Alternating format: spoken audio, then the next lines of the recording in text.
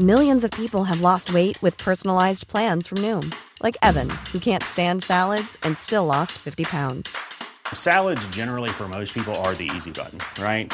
For me, that wasn't an option. I never really was a salad guy. That's just not who I am. But Noom worked for me. Get your personalized plan today at Noom.com. Real Noom user compensated to provide their story. In 4 weeks, the typical Noom user can expect to lose 1 to 2 pounds per week. Individual results may vary.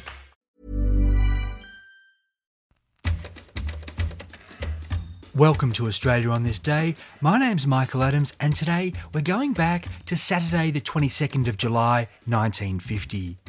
That was the day that Australia's dead heart revealed itself as an inland sea for the first time to the eyes of white people. Lake Eyre, now known as Katitandi Lake Eyre to incorporate its indigenous name, lies some 700 kilometres north of Adelaide. Divided into two parts, Lake Eyre North and Lake Eyre South, which are joined by the Goyder Channel, it's 144 kilometres long and 48 kilometres wide. Lake Eyre is Australia's lowest point, as much as 15 metres below sea level. This geological wonder lies at the centre of Lake Eyre Basin, which covers 1,114,000 square kilometres, taking in 1/6 of the continent and spanning parts of South Australia, Northern Territory, Queensland and New South Wales. Put it this way, Spain, Portugal and France could fit inside the Lake Eyre Basin. Early European Australians believed that rivers flowing west from eastern mountain ranges just had to lead to an inland sea. Edward John Eyre reached the lake that had bear his name in 1840. He called it, quote, one vast, low and dreary waste and, quote, a hideous anomaly, a blot on the face of nature, the sort of place one sees in a bad dream. Subsequent reviews were just as bad. When explorer Peter Warburton got there in 1858, he found, quote, Lake Eyre was dry, terrible in its death-like stillness and the vast expanse of its unbroken sterility. The place filled him with existential dread. Quote, I felt a dismal fascination in looking on the lake, hardly knowing whether I saw before me earth, water or sky. In 1902, geologist Professor John Gregory of Melbourne University came to the same conclusion about Lake Eyre. In his 1906 book, The Dead Heart of Australia, he wrote, quote, the earth was repulsive in its arid, forlorn barrenness, and the sky was still more repulsive in its sunless pall of cloud. Despite all of this bad press, in the early 1880s, hardy pastoralists tried to make a go of raising stock around areas irrigated by Cooper's Creek and by taking cattle and sheep from waterhole to waterhole. Tough as they were, the drought of 1901 snuffed out their endeavours, and after that the area was pretty much abandoned by white people. The advent of aeroplanes made exploring Lake Eyre more possible, and in 1922 an aerial survey by G.H. Halligan found it was 1/3 full of water. This was exciting news, and he came back 4 months later with a boat and camels ready for a close-up look, only to find that Lake Eyre was dry again. In 1929, explorer Dr. Cecil Madigan, a South Australian geologist, did another aerial survey. What was more impressive was that he walked 20 kilometres out onto the lake's surface. He also drove a truck out there and found that the salt was so hard and thick it could, quote, have carried a locomotive. Dr. Madigan also predicted that Lake Eyre would never again be filled with water as it had been sometime in the ancient past.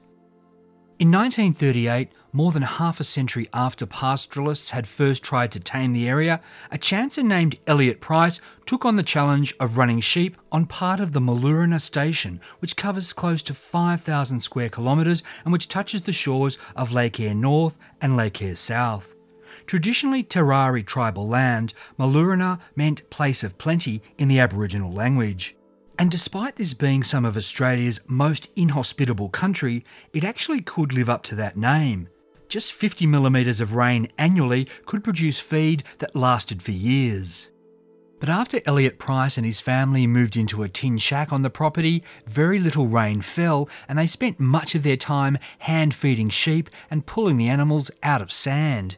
When the rain did come, the sheep got stuck in the mud and many of the animals died waiting for feed to grow. But grow it did, and enough sheep survived to reproduce, and Elliot Price and his family clung on.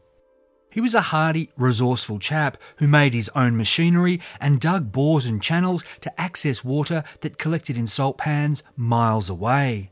In time, Elliot Price would build an empire, helped by increasing stock numbers and prices, rabbits dying off from the introduction of myxomatosis, and him being able to use an aeroplane to bait sheep-killing dingoes that had got through the area's dog-proof fence.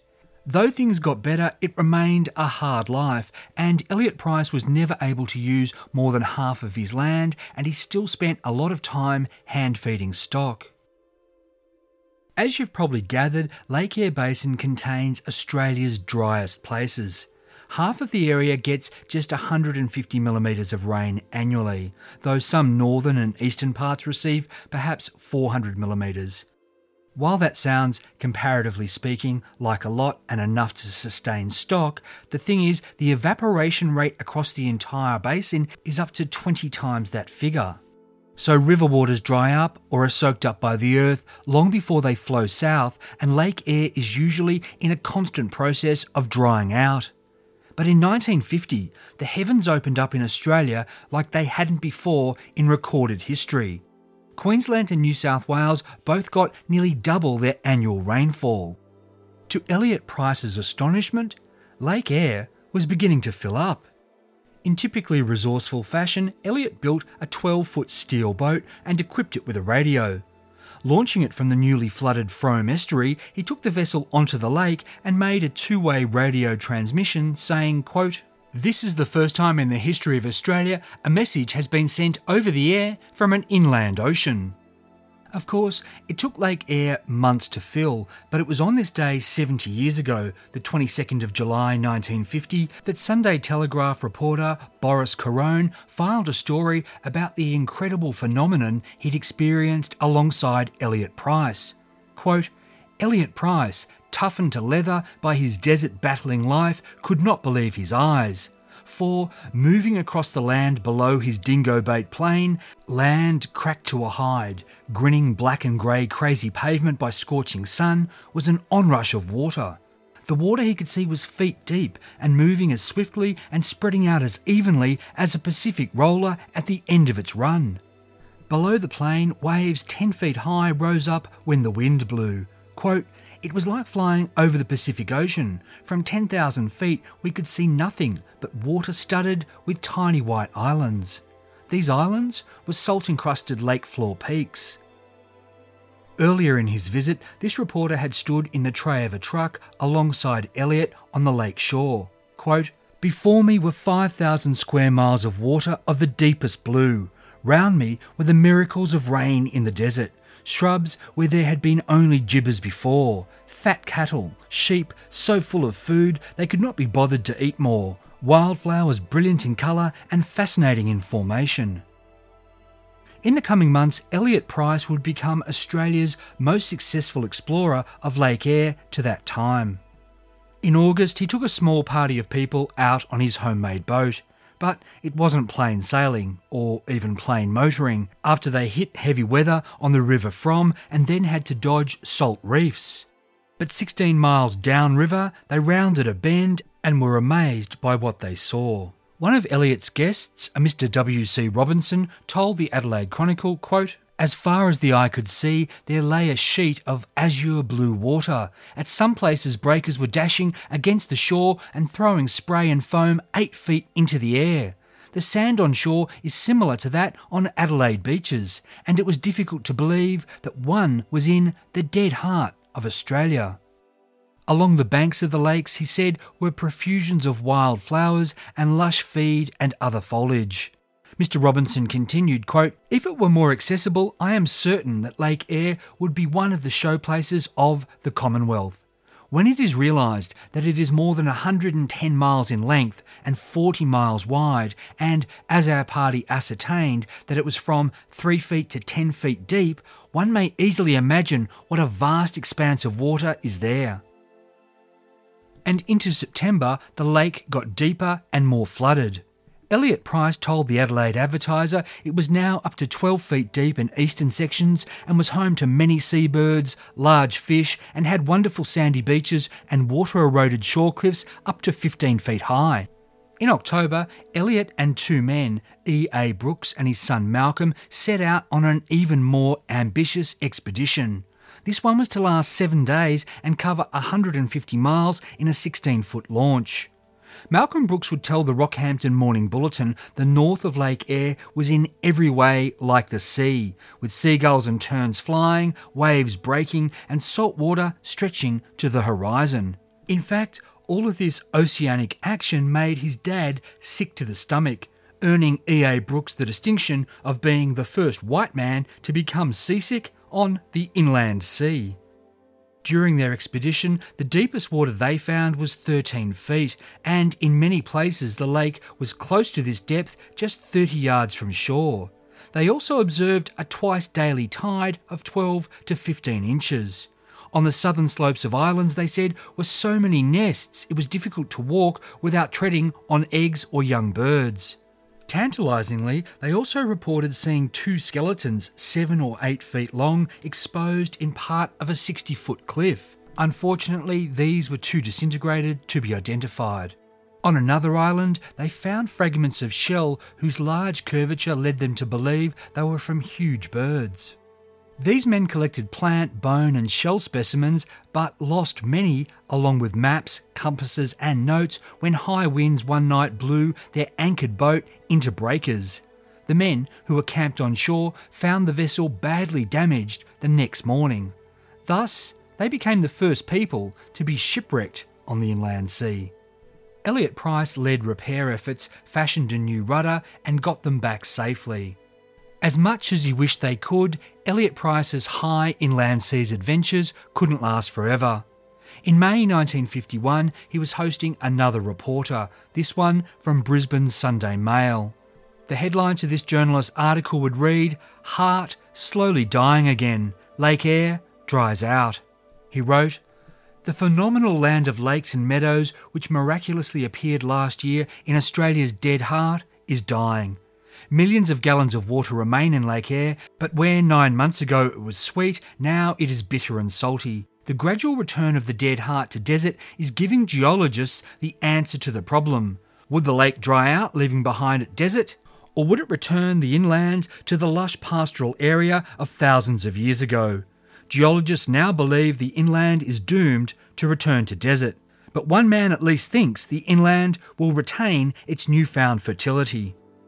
Of course, that was Elliot Price. He believed that all this evaporating water would become rain clouds that'd dump on the Queensland mountains and again flood the rivers. Quote, "Then the Cooper and the Diamantina rivers will bring the water back to the inland and Lake Eyre will be full forever." Scientists disagreed, saying that rain clouds were just as likely to end up in South America as they were in Queensland. On this score, they were right. It wouldn't be until 1974 that rains flooded Lake Eyre again. Elliot Price missed it because he'd passed away in 1969. But between these two floodings, Elliot Price and his family and Lake Eyre again made a big news splash. That was in 1964 when they hosted Donald Campbell in his attempt to use the Lake Eyre salt flats to set a world land speed record. We'll take a look at that in another episode of Australia on This Day. I'm Michael Adams and you've been listening to Australia on This Day. Make sure you're subscribed to get every episode as soon as it's released. If you've enjoyed the show, I'd love it if you could leave a review and rating at iTunes or wherever you get your podcasts. And if you're after more tales from our fascinating history, check out my other show, Forgotten Australia. This podcast was produced in the Blue Mountains of New South Wales on land traditionally owned by the Darug and Gundungurra people. Thanks for listening and catch you tomorrow. Even when we're on a budget, we still deserve nice things. Quince is a place to scoop up stunning high-end goods for 50 to 80% less than similar brands. They have buttery soft cashmere sweaters starting at $50, luxurious Italian leather bags, and so much more. Plus, Quince only works with factories that use safe, ethical, and responsible manufacturing. Get the high-end goods you'll love without the high price tag with Quince. Go to quince.com/style for free shipping and 365-day returns.